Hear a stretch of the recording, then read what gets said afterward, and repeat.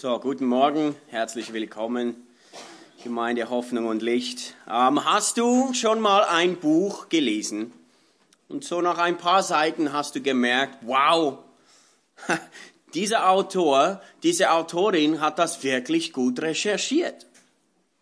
Hat sich wirklich mit dem Thema befasst, bevor die Person hingesessen ist und ein Buch geschrieben hat. Die Person ist jeder Spur nachgegangen, bis zum Ende, die Informationen überprüft. Das hat Hand und Fuß. Gerade im Kontrast zu den Büchern, da denkst du, Mann, 200 Seiten, das hätte wohl auch in 30 Platz gehabt. Aber es sieht halt besser aus, ein dickes Buch, als ein dünnes, kompaktes, gutes Buch. Das ist euch sicher schon aufgefallen in christlicher Literatur oder auch säkularen Literatur und Büchern, aber auch Interviews mit Menschen. Es gibt Interviews und Interviews. Vor Jahren hörte ich mal im Radio ein Interview mit einem Architekten über die Geschichte der Parkhäuser. Und ich dachte, ist das ein Witz, ein volles Interview über die Geschichte der Parkhäuser? Aber der Typ hat das unglaublich spannend erzählt. Der wusste unglaublich viel über Parkhäuser und über die Entwicklung der Parkhäuser und warum die heute so aussehen und nicht anders. Er hat sich eine lange Zeit mit Parkhäusern beschäftigt. Es war spannend, ihm zuzuhören, weil er wusste, wovon er sprach. Wann hast du dir das letzte Mal vertieft Gedanken über etwas gemacht? So richtig geknobelt. Nicht, ob du jetzt Senf oder Mayo auf den Hotdog tust. Ich meine richtig, tiefgründig, lebenswichtige Gedanken. Ganz allgemein, aber auch spezifisch in deinem Glaubensleben. Wann hast du das letzte Mal wirklich nachgesinnt über etwas? Etwas ausgiebig vor Gott bewegt.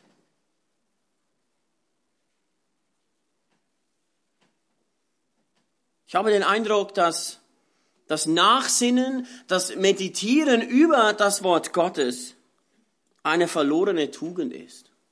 Eine vergessene Tugend unter vielen Christen.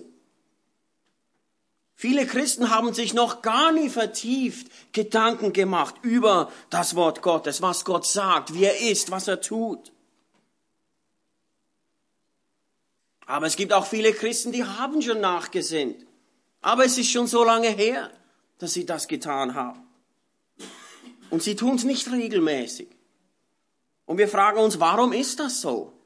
Was sind denn die Gründe? Warum tun wir uns schwer? Warum scheint das überhaupt ein Problem zu sein? Ein möglicher Grund ist vielleicht der Einfluss von östlichen Meditationspraktiken. Ja, Yoga definiert Meditation folgenderweise. Es ist das Erreichen eines Bewusstheitszustandes, welcher komplett anders ist als der normale Wachzustand.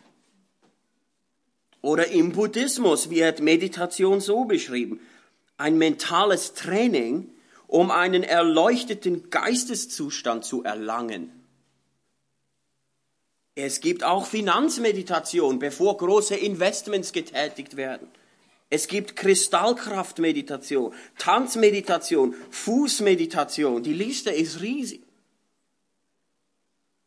Vielleicht hat das dazu geführt, dass Leute plötzlich, gerade Christen, Angst haben vor diesem Begriff. Nachsinnen, Nachdenken, vertieft. Aber das sind mystische Erklärungen, das sind weltliche Arten von Nachsinnen. Die haben nichts damit zu tun, was die Schrift unter Nachsinnen versteht.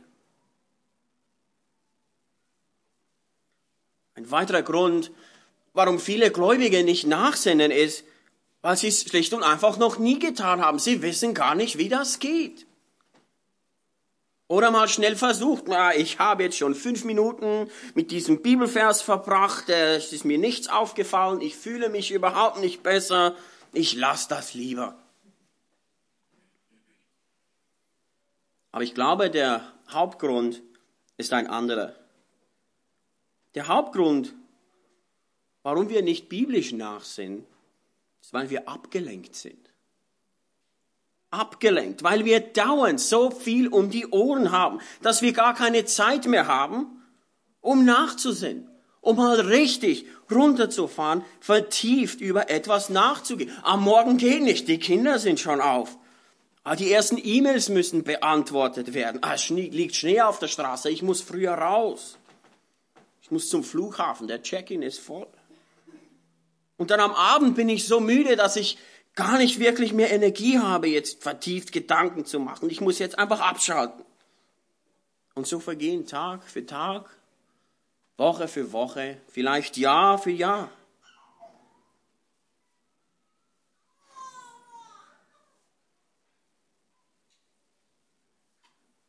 Am Schluss ist das Nachsinnen verdrängt worden, kein Bestandteil mehr von unserem Glaubensleben, verdrängt von allem anderen, was offenbar doch so wichtig und dringend war. Doch heute soll sich das ändern. Heute möchten wir das Thema des Nachsinnens von der richtigen Seite aufwickeln.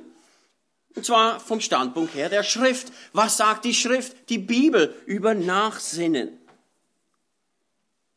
Wir werden untersuchen, was die Bibel über Nachsinnen sagt. Wir wollen das aber auch abgrenzen, was unbiblisches Nachsinnen ist, was die Bibel nicht über Nachsinnen sagt.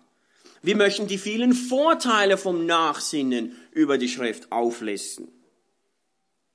Und dann müssen wir auch noch festlegen, worüber soll ich denn überhaupt nachsinnen? Und zum Schluss gleich eine praktische Übung. Gemeinsam möchten wir über ein praktisches Beispiel nachsinnen. Gemeinsam möchten wir mal sehen, wie könnte das etwa aussehen, als Hilfestellung. Soweit unsere großen Pläne für heute Morgen. Wir müssen loslegen. Wie definiert die Schrift Nachsinnen? Wir schauen uns 3 Beispiele im Alten und ein Beispiel im Neuen Testament auf. Als erstes schlagen wir auf Josua 1, Vers 8.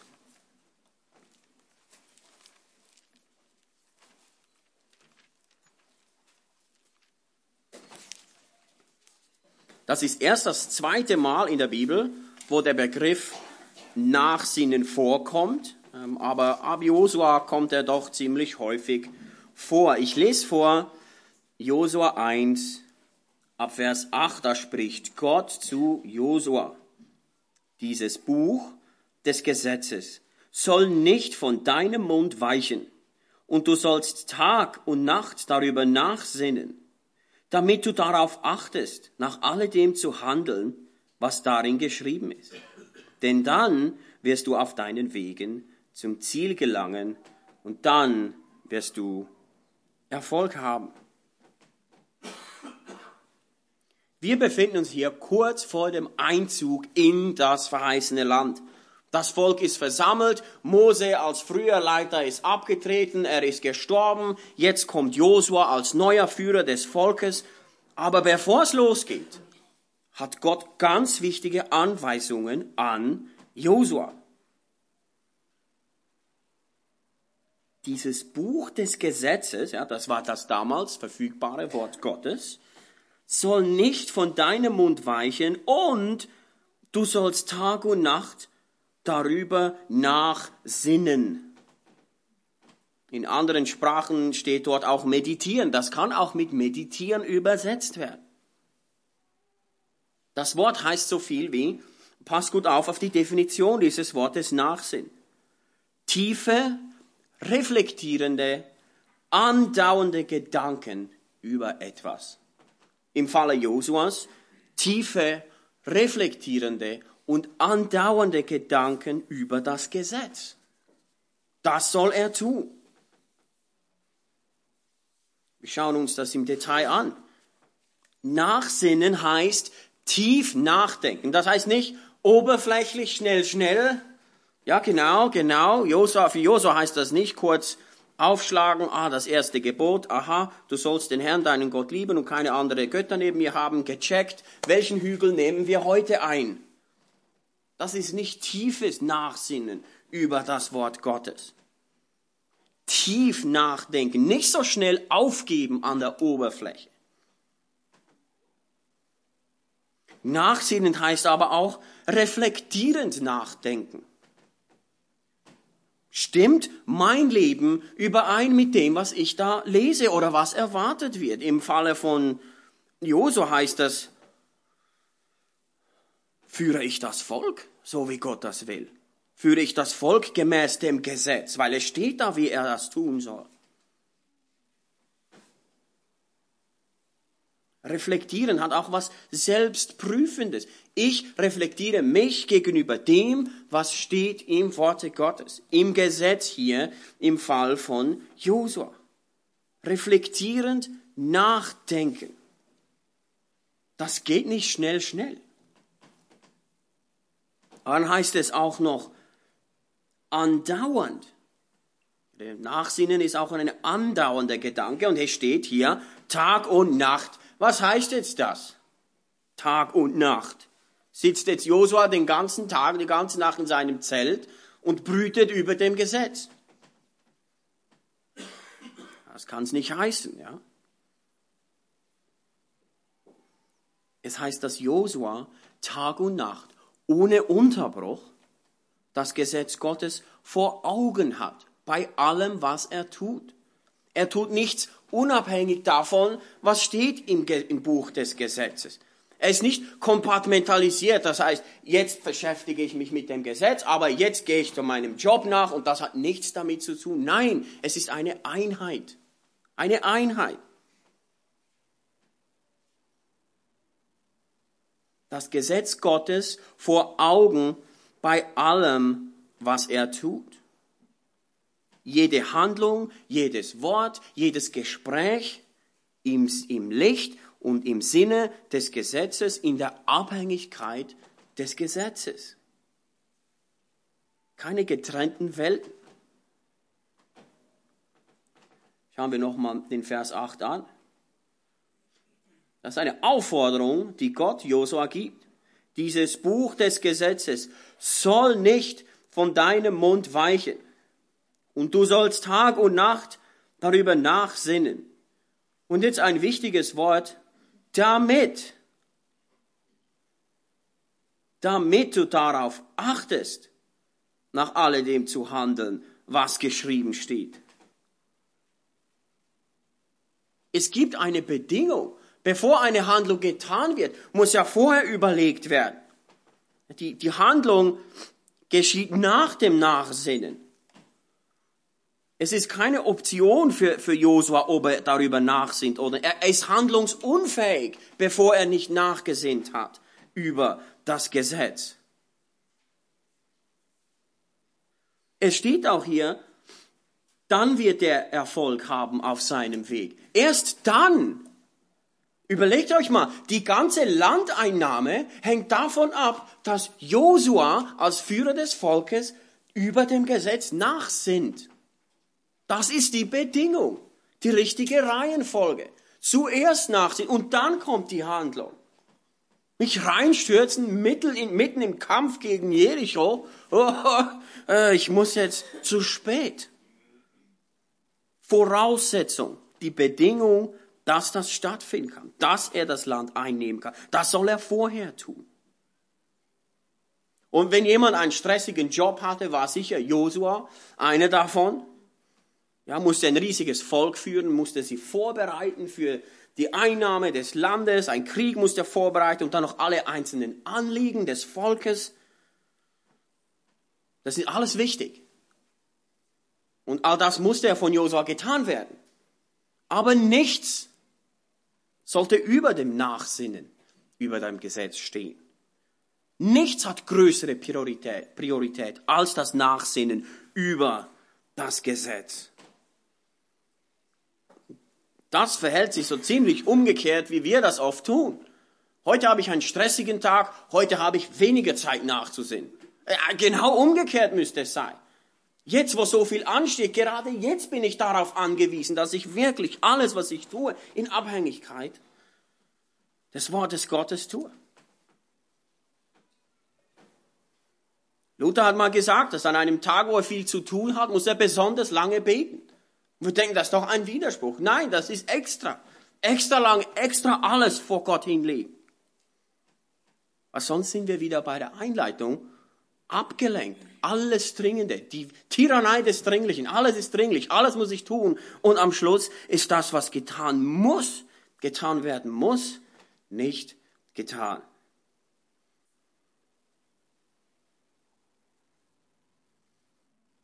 Josua war ein sehr wichtiger Mann. Aber das Allerwichtigste, was er tun musste, war nachsinnen über dem Wort Gottes. Aus diesem ersten Beispiel aus Josua lernen wir, Nachsinnen ist eine tiefe, reflektierende, andauernde Pflege von Gedanken über das Gesetz Gottes. Nachsinnen geht auch dem Handeln voraus und muss deshalb oberste Priorität haben. Wir fahren weiter im Alten Testament zum Buch der Psalmen. Ja, wo sonst? Ja, das ist ja das Buch schlechthin, wo über das Wort Gottes nachgesinnt wird. Gleich Psalm 1. Psalm Kapitel 1, ein zu Recht berühmter Psalm, bekannter Psalm, und wir sehen jetzt auch warum. Ich lese Verse 1 und 2. Glückselig der Mann, der nicht folgt dem Rat der Gottlosen, den Weg der Sünder nicht betritt und nicht im Kreis der Spötter sitzt, sondern seine Lust hat am Gesetz des Herrn und über sein Gesetz sinnt Tag und Nacht. Das ist das gleiche Wort wie bei Josua 1,8. Sinnt nach Sinnen. Aber hier wird uns die Motivation preisgegeben. Warum? Warum sinnt der Psalmist nach Tag und Nacht? Und hier ist die Antwort. Weil er seine Lust hat am Gesetz des Herrn. Er sinnt also nicht nach, weil er muss, sondern weil er will, weil er unbedingt will. Er will unbedingt nachsinnen über das, was im Gesetz steht. Willst du das auch unbedingt? Willst du unbedingt nachsinnen über die Dinge Gottes? Wir möchten alle Ja sagen.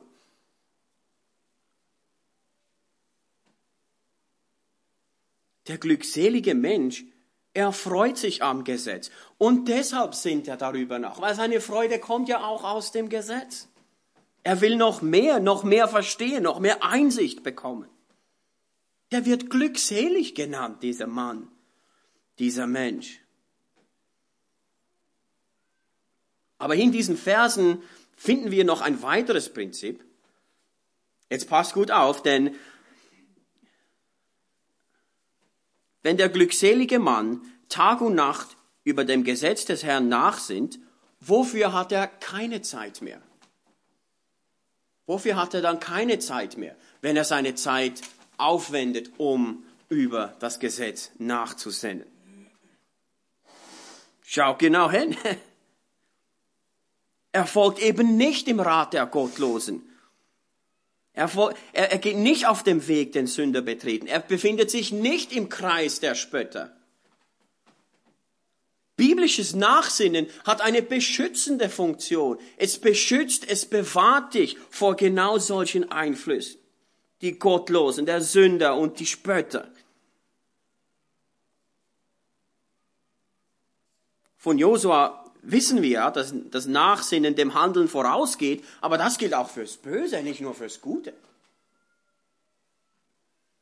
Schau gleich im nächsten Kapitel 2, Vers 1. Warum toben die Nationen und sinnen Eitles die Völkerschaften? Wieder das gleiche Wort. Sie sinnen nach dem. Man kann auch nachsinnen über Böses, über Übles.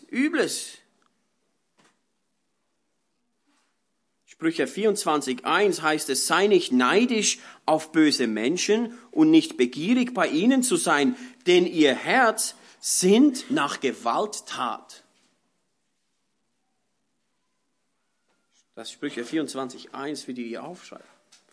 Man kann über Gutes und über Böses nachsinnen. Dessen müssen wir uns bewusst sein. Manche Gefängnisausbrüche, die sind unglaublich spektakulär. Wie viel Gedankenenergie ist von diesen Kriminellen da reingeflossen, um dieses Tunnel zu graben mit Löffeln und den Sand irgendwo in Säcken verstaut? Und die haben auch nachgesinnt über diesen Plan, ausgeheckt, vertieft Gedanken gemacht. Viel Hirnschmalz investiert. Über diese Fluchtpläne wurde nachgesinnt. Es ist dasselbe Wort, das Nachsinnen über das Gesetz, das, was wir tun sollen, aber auch das, was wir nicht tun sollen.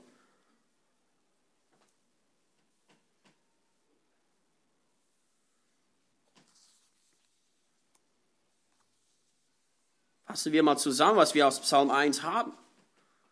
Also die Lust am Gesetz und das Nachsinnen darüber macht uns zu glückseligen Menschen. Die Lust am Gesetz, an der Bibel.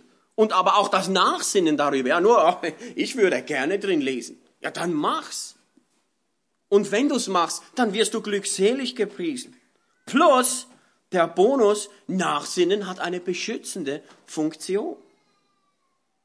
Das ist der Vorteil, warum wir nicht über so viele Dinge gleichzeitig denken können. Ja, wenn wir über die Dinge Gottes nachdenken, dann denken wir nicht über andere Dinge nach. Wir sind nicht so multifunktionsfähig, wie wir manchmal denken oder wünschen. Das ist gut so. Fokus auf das Richtige. Jetzt kommen wir zum dritten Beispiel aus dem Alten Testament und das ist Psalm 119. Das überrascht wohl wenige. Wir haben das letztes Jahr in der Psalmlesung auch abschnittsweise durchgenommen. Und dieser Psalm ist eine Liebeserklärung, eine Ode an das Wort Gottes. Und es erstaunt nicht, ja, dass der Psalmist eine Menge über Nachsinnen zu sagen hat. Und wenn wir ganz genau hinschauen, merken wir, dass Psalm 119 gerade die Frucht des Nachsinnens über das Wort ist. Weil der Psalmist so viel darüber nachdenkt, kann er dann auch so viel schreiben. Wenn wir Psalm 119 lesen, dauert etwa 17 Minuten, das zu tun, du wirst merken, wow, das ist dieses Buch, das ich am Anfang erzählt habe. Wow, der hat Einblick, der hat sich eingehend damit befasst, vertieft Gedanken gemacht über das Gesetz Gottes. Und wie stehe ich dazu? Ich beginne mit Vers 15, Psalm 119, Vers 15.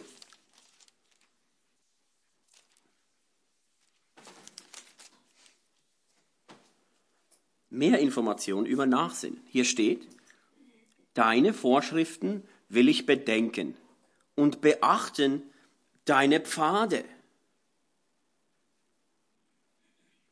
Das Nachsinnen, das Bedenken der Vorschriften des Herrn, haben direkten Einfluss auf unseren Pfad, wie wir unseren Weg gehen. Erkennen wir überhaupt, wo unser Weg ist, wie wir gehen sollen?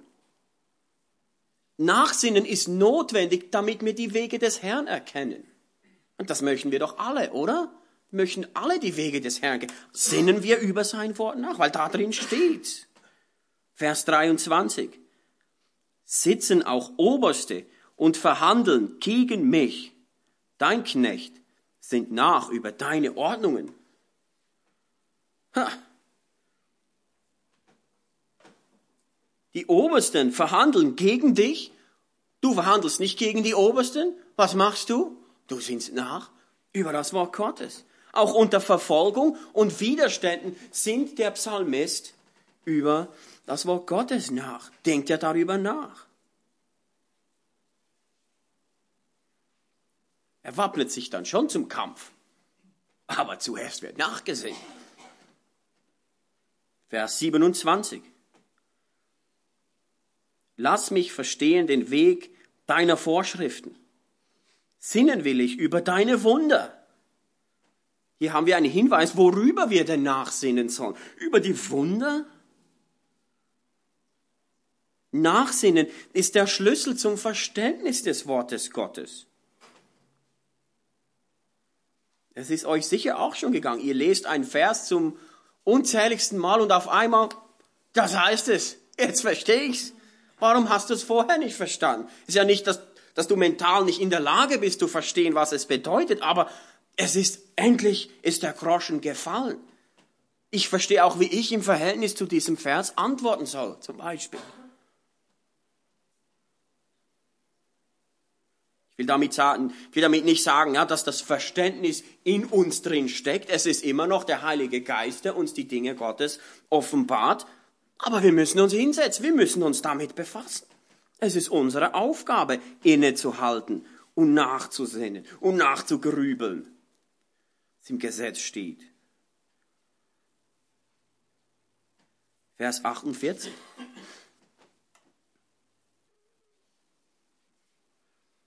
Und ich werde meine Hände aufheben zu deinen Geboten, die ich lieb habe, und über deine Ordnungen will ich nachdenken.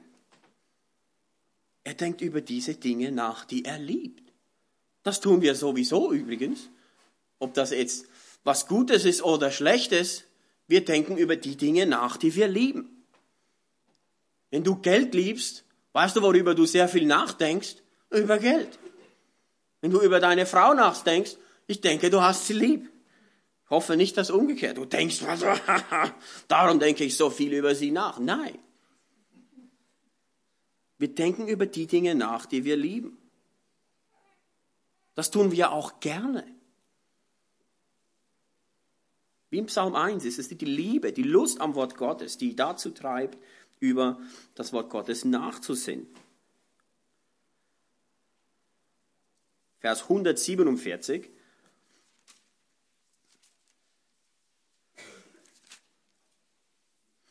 Und 148. Vielleicht passt das einigen nicht.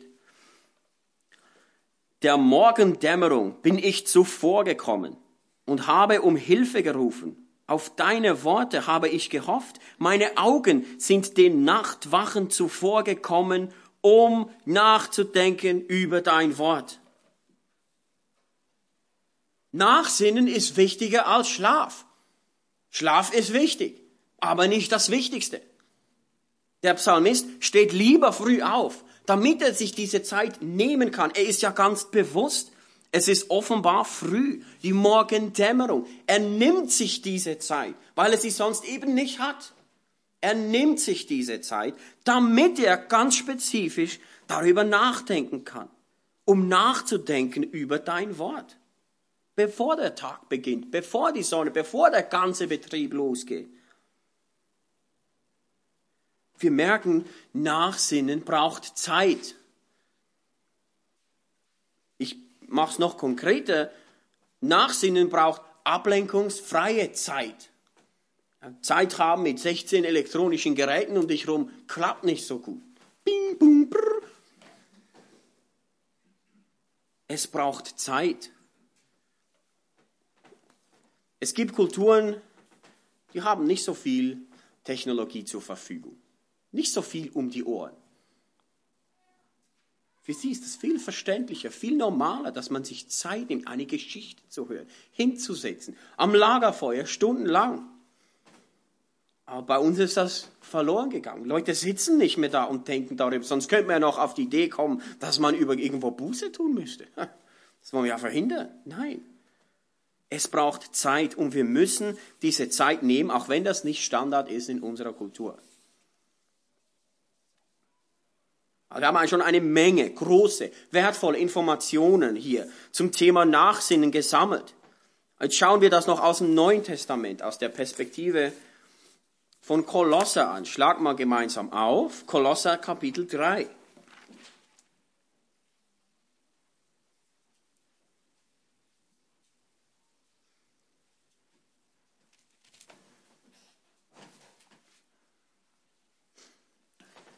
Ich lese die Verse 1 und 2. Kolosser 3, 1 und 2. Wenn ihr nun mit dem Christus auferweckt worden seid, so sucht, was droben ist, wo der Christus ist, sitzend zur Rechten Gottes. Und jetzt Vers 2. Sind auf das, was droben ist, und nicht auf das, was auf der Erde ist.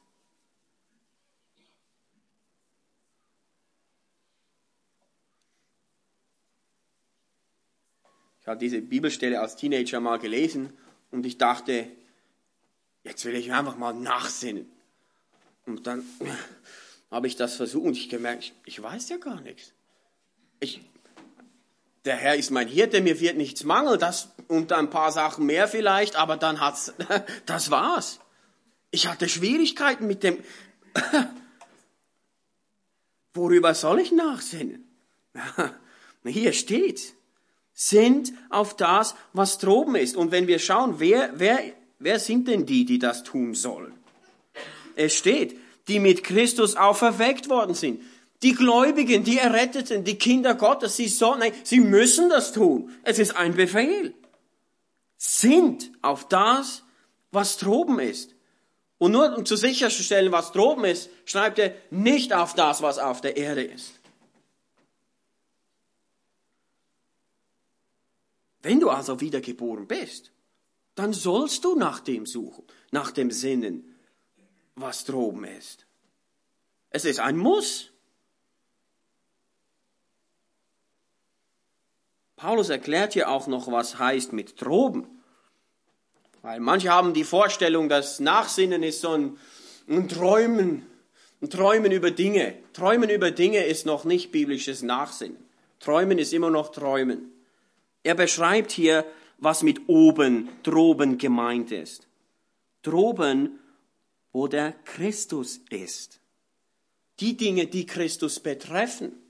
Die Dinge, die von Christus kommen, die sein Wesen, seine Werke, alles, was er tut, betreffen. Darüber sollen wir nachsinnen. Nachsinnen braucht ein Objekt, über was wir nachsinnen. Für Josua war es das Gesetz, das Gebot, im Psalmisten auch hier. Christus ist das Objekt, über welches wir nachsinnen. Sonst landen wir wieder bei diesen fernöstlichen Vorstellungen von Meditation. Da wird nachgesinnt um des Nachsinnens willen, dass ich irgendwann im Nirvana lande. Das hat kein Ziel, kein Objekt, kein Inhalt.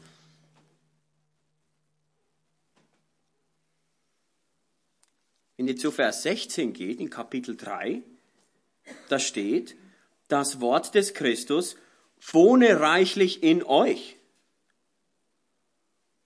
Das ist auch so ein Konzept, schwierig zu fassen, wenn wir nicht weiterdenken. Was heißt denn das? Das Wort des Christus wohne reichlich in euch. Aber wenn wir jetzt verstehen, was das heißt, nachzusinnen über das Wort Gottes.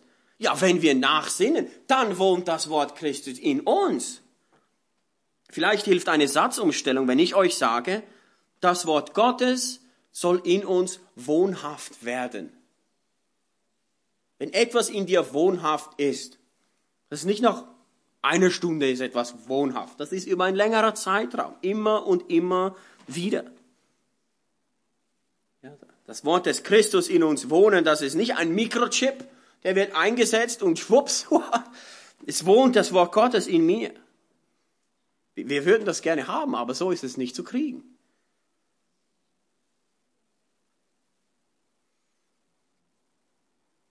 Schon aus dem Alten Testament haben wir gesehen, wie zeitintensiv Nachsinnen ist.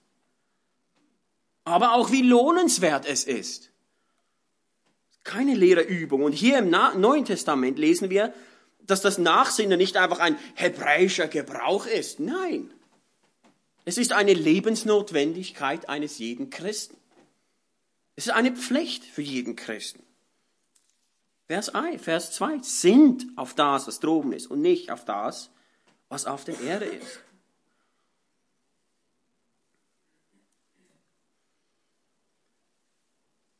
Ja, wir haben jetzt einiges an Zeit aufgewendet, diese Beispiele anzuschauen und zu betrachten, aber es ist wichtig zu verstehen, was die Bibel genau unter Nachsinnen versteht, unter Meditieren über dem Wort Gottes. Aber jetzt müssen wir das auch abgrenzen. Was ist Nachsinnen nicht? Was ist nicht biblisches Nachsinnen? Nachsinnen ist nicht ein Tagträumen über Gott und die Welt. Das ist nicht Nachsinnen. Nachsinnen heißt auch nicht, dass ich meinen Verstand abschalte. Nachsinnen ist nicht ein Trancezustand und jetzt empfange ich etwas Spezielles. Nein, der Verstand ist voll da. Es geht ja um das Wort Gottes. Das muss ja verstanden werden. Wir befassen uns mit dem geschriebenen Worte Gottes. Das Wort Gottes ist verständlich geschrieben und nützlich zur Belehrung und Ermahnung und so weiter. Nachsinnen kann auch nicht getrennt vom Wort Gottes geschehen. Natürlich müssen wir über weltliche Probleme nachsinnen, sonst besteht kein Schüler je mehr ein Mathematikfach in der Schule. Also du musst darüber grübeln, die Lösung suchen. Aber biblisches Nachsinnen ist immer in Bezug auf das Wort Gottes, was Gott sagt, seine Verheißungen. Also Nachsinnen geht nicht getrennt vom Wort Gottes. Und hier kommt noch ein ganz wichtiger Punkt. Nachsinnen ist nicht das Gleiche wie Gebet. Nicht das Gleiche wie Gebet. Auch wenn Nachsinnen und Gebet sehr nahe beieinander sind und oft gemeinsam einhergehen, ist es nicht das Gleiche. Wir sinnen zum Beispiel über ein Vers, über ein Kapitel nach und plötzlich merken wir, wow, zum Beispiel, ich will Gott jetzt sofort dafür danken. Für das, was wow, wie wunderbar, wie groß Gott ist. Und dann bete ich. Das ist also nicht das Gleiche wie das Nachsinnen, aber sie gehen Hand in Hand. Weil das Denken über Gott führt uns ja auch dazu, dass wir ihm danken. Vielleicht müssen wir auf der Stelle Buße tun, weil wir etwas erkannt haben, was nicht stimmt in unserem Leben.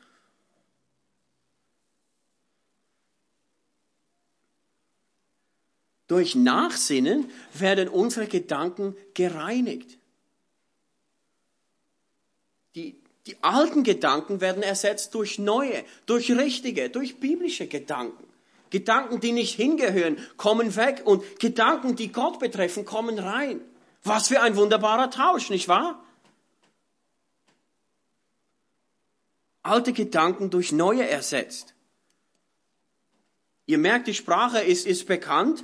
Die Bibel sagt dem auch, erneuert werden in der Gesinnung. Das ist ja sonst auch ein Konzept, das manchmal schwierig zu verstehen ist, aber in dem Zusammenhang verstehen wir das, erneuert in der Gesinnung. Wir denken über die Dinge Gottes nach, nicht über das, was mich sonst in meiner Sündhaftigkeit beschäftigt. In Epheser 4,23, werdet erneuert in eurer Gesinnung oder im Geist eurer Gesinnung. Erneuert werden in der Gesinnung. Geht nicht getrennt vom Wort Gott. Es geht nicht unabhängig. Unsere Gesinnung ohne Gott ist verdorben. Die muss deshalb immer erneuert, recycelt, wie im Gold. Geläutert, geläutert und geläutert. Das sind viele Vorteile vom Nachsinnen. Charles Spurgeon, die meisten von euch kennen, ist ein großer Prediger. Und Charles Spurgeon auch, der hat sehr viel geschrieben über Nachdenken, über Nachsinnen. Wenn ihr eins seiner Andachtsbücher zum Beispiel habt, ihr merkt, dieser Mann hat sich mit den Dingen befasst. Und hier sind seine 4 Vorteile zum Nachsinnen oder zum Meditieren über dem Wort Gottes. Und das ist typisch in Spurgeon-Manier, ihr werdet gleich sehen, warum, weil er sehr farbig spricht. Er sagt, erstens, es ist gut nachzusinnen über die Dinge Gottes, weil wir echte Nahrung aus ihnen bekommen. Und er vergleicht das mit einem Weinkelter und mit den Füßen wird da gestampft, dass der Wein rauskommt. So beschreibt er das. Nachsinnen, es kommt echte Nahrung daraus raus. Es ist keine leere Übung.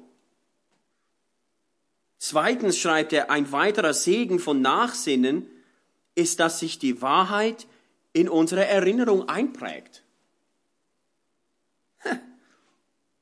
Und jetzt kommt's. Er sagt, klage nicht über deine Erinnerungsvermögen.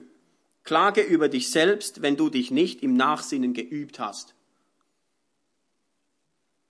Und er schreibt, wenn deine Farbe dünn ist, dann brauchst du viele Farbschichten.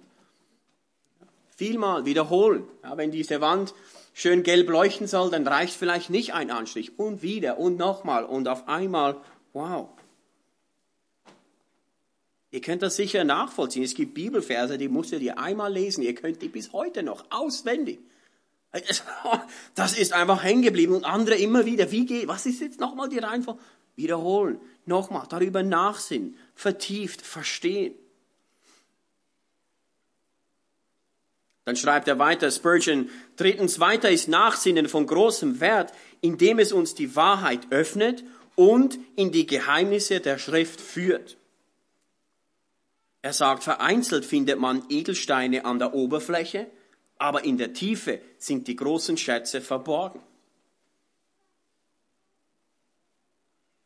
Wenn wir zum Glauben kommen, verstehen wir nicht so viel von der Bibel. Aber es ist schon wunderbar. Aber damit hört es nicht aus. Wir können weitergraben. Auch das Wunderbare am Evangelium ist ja, dass es ja nicht nur die Kraft zur Errettung ist. Es trägt uns das ganze Leben hindurch, das Evangelium. Jeden Tag leben wir in der Abhängigkeit von den Wahrheiten, die im Evangelium sind. Es hat keinen Grund und Boden.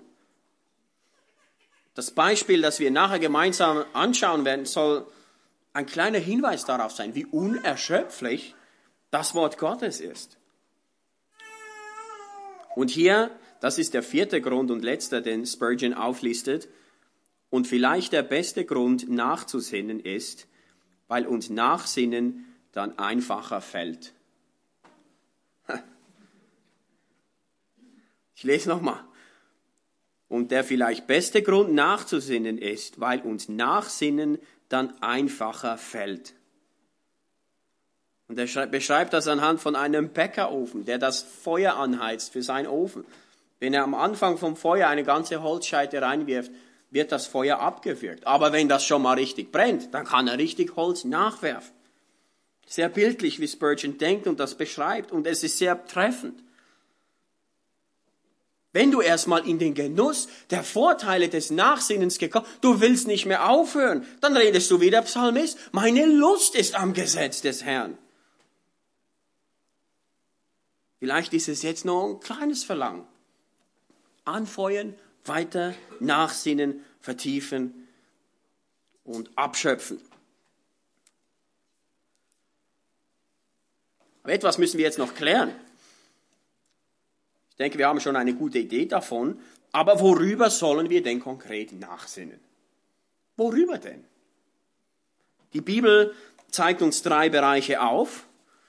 Die haben wir in den Beispielen schon angesprochen. Der erste Bereich ist Gottes Wesen. Über Gottes Wesen nachzudenken. Im Hauskreis nehmt ihr das wunderbare Buch durch mit den Eigenschaften Gottes. Wenn du fertig damit bist, die Eigenschaften Gottes zu betrachten, dann kannst du mir Bescheid sagen. Vielleicht finden wir noch ein paar neue Eigenschaften Gottes, wo du darüber nachdenken kannst. Das hört nie auf. Das Nachdenken, Nachsinnen über Gottes Wesen. Schlag mal Psalm 145 auf.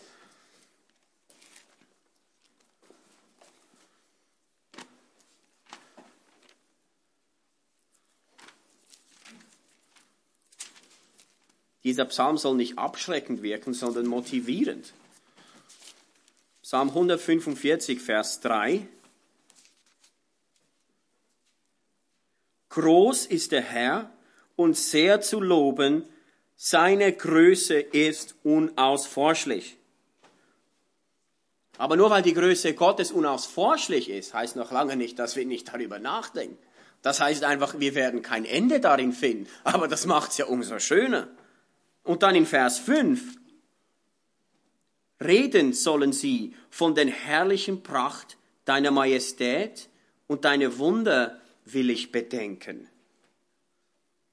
Über das Wesen Gottes denken, über seine herrliche Majestät nachdenken. Ich weiß, es ist schwierig.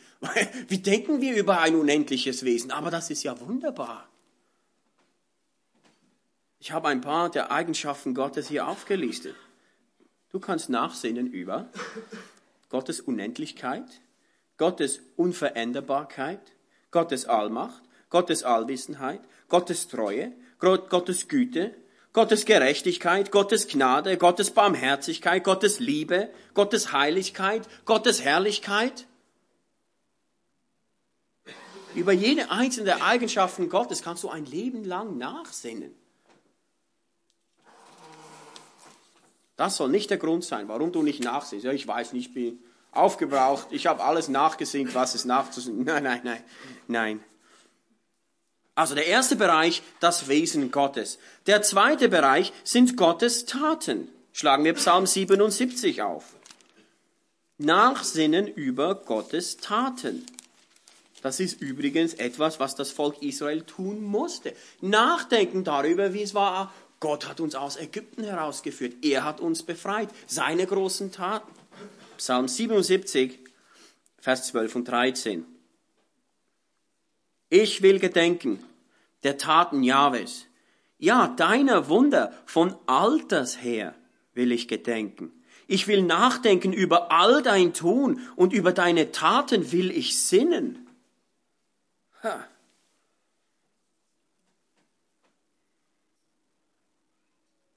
Warum sollen wir über die Taten? Reicht das nicht, wenn wir über das Wesen Gottes? Aber das Wesen Gottes zeigt sich ja genau in seinen Taten. Wenn wir darüber nachdenken, auch persönlich, wie hat Gott persönlich in meinem Leben gewirkt? Denk mal darüber nach.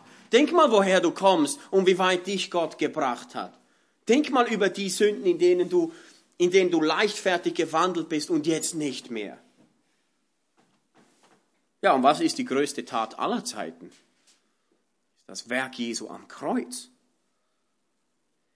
Das Abendmahl ist uns eine Hilfestellung, damit wir regelmäßig nachsinnen über dieses große Werk. Nachsinnen über die Taten Gottes. Du kannst auch über die vergangenen, über die gegenwärtigen, aber auch über die zukünftigen Taten Gottes nachsinnen. Was Gott noch tun wird. Die Verheißungen, die Gott gegeben hat, wie die alle eintreffen werden. Neue Himmel, neue Erde, seine Wiederkunft. Wir können ihn auch darüber nachsinnen. Das sind auch Werke Gottes. Und der dritte Bereich, Gottes Wort selbst. Weil hier steht ja auch alles drin. Hier steht drin, was Gott für ein Wesen ist. Hier steht drin, was er tut. Das war Josua 1,8, Psalm 1, Vers 2, Kolosser 3,16, über das Wort Gottes nachdenken, nachsinnen. Und wir merken, wie tragisch es ist, wenn wir diesem Buch nicht glauben. Ich habe mal gehört von einem Bibelkritiker, der praktisch jeden Vers der Bibel nicht geglaubt und das hat Jesus nicht gesagt und das kann nicht so stimmen. Und er wurde gefragt, wie seine stille Zeit aussieht, wie sein Verhältnis zu Gott ist. Und seine Erklärung war, er geht dann in sein Büro, macht die Lichter aus und stellt Jazz ein und dann lehnt er sich zurück in seinem Stuhl und er denkt einfach nach. Das ist doch eine armselige Art von Nachsinn. Das ist leer. Das ist das Wort Gottes. Da hat sich Gott geoffenbart und darüber sollen wir nachsinnen.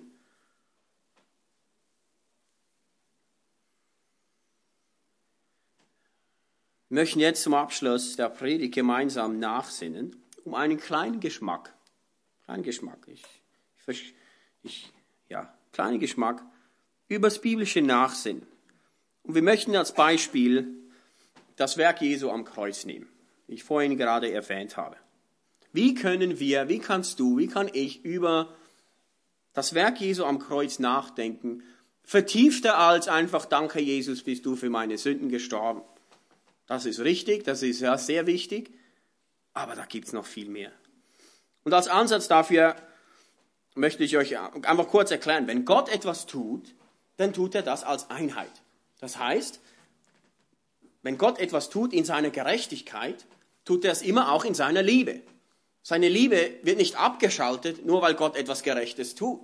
Gott ist immer alles zur gleichen Zeit. Seid ihr dabei? Gut. Wisst ihr noch die 12 Eigenschaften, die ich vorher aufgelistet habe? Wir gehen die jetzt durch und vergleichen die mit dem Werk Jesu am Kreuz. Wie zeigen sich diese einzelnen Eigenschaften am Werk Jesu am Kreuz? Zum Beispiel Gottes Gerechtigkeit und der Tod Jesu. Wie zeigt sich die Gerechtigkeit Gottes im Tod Jesu? Die Sünde wurde nicht einfach ausradiert, sie wurde von dir weggenommen, aber Christus musste dafür bezahlt werden. Es wurde Genüge getan. Es war ein gerechtes Gericht. Jesus hat nicht weniger Strafe empfangen als das du oder mehr als das du verdient hättest. Er hat genau deine Strafe getragen. Gottes Gerechtigkeit drückt durch. Wo sehen wir Gottes Allwissenheit im Tod Jesu am Kreuz? Dass er allwissend ist. 1. Johannes 2,2 heißt es, und er ist die Sühnung für unsere Sünden, nicht allein für unsere, sondern für die der ganzen Welt. Damit du für die Sünden der ganzen Welt sterben kannst, musst du die Sünden der ganzen Welt kennen. Ich kenne ja nicht mal alle meine Sünden. Es braucht einen allwissenden Sohn Gottes, damit er die Sünden aller Welt tragen kann, der ganzen Welt. Auch Gottes Allwissenheit Teil im Werk Christi am Kreuz. Gottes Allmacht und der Tod Jesu. In 1. Korinther 15 beschreibt Paulus, wie alles nach den Schriften geschah. Schon von lange angekündigt. Aber es war nicht nur vorbereitet und angekündigt, es war auch ausgeführt. In der Allmacht Gottes ist alles, was er sich vorgenommen hat, auch eingetroffen. Sonst wäre Jesus nicht am Kreuz gestorben. Wenn irgendetwas in der Geschichte nicht geklappt hätte, wäre es nicht dazu gekommen. Es braucht einen allmächtigen Gott.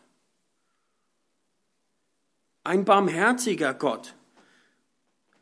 Barmherzigkeit ist, wenn wir etwas nicht bekommen, was wir verdienen. Matthäus 26, 53 sagt Jesus, dass er mehr als 12 Legionen Engel zur Verfügung hätte, sofort alles zu beenden am Kreuz.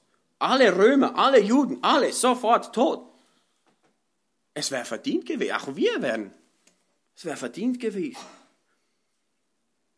Aber es ist seine Barmherzigkeit, dass er die Macht dazu gehabt, es aber nicht getan hat. Wir hatten heute im Erziehungsseminar, wir verstehen auch, wie Gott barmherzig ist mit uns als Eltern. Nicht jeden Fehler, den wir tun, steht Gott auf uns, als wir wären nicht mehr da als Eltern.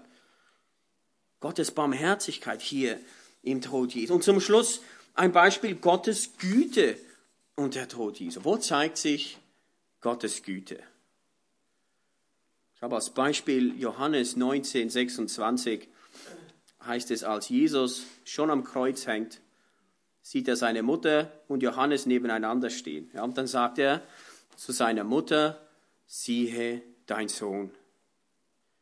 Wie kann jemand unter äußersten Schmerzen, unter äußersten Verfolgung und Anfeindungen gütig sein? Noch dafür sorgen, dass seine Mutter versorgt wird von Johannes. Was ist das für ein Mensch, der da gestorben ist? Dieser Mensch ist ja wunderbar. Die Güte Gottes zeigt sich am Kreuz. Wir können noch so lange darüber nachdenken, was das für ein Mensch war, der da gestorben ist. Am Schluss muss ja der römische Hauptmann sagen, wahrhaftig, dieser Mensch war Gottes Sohn.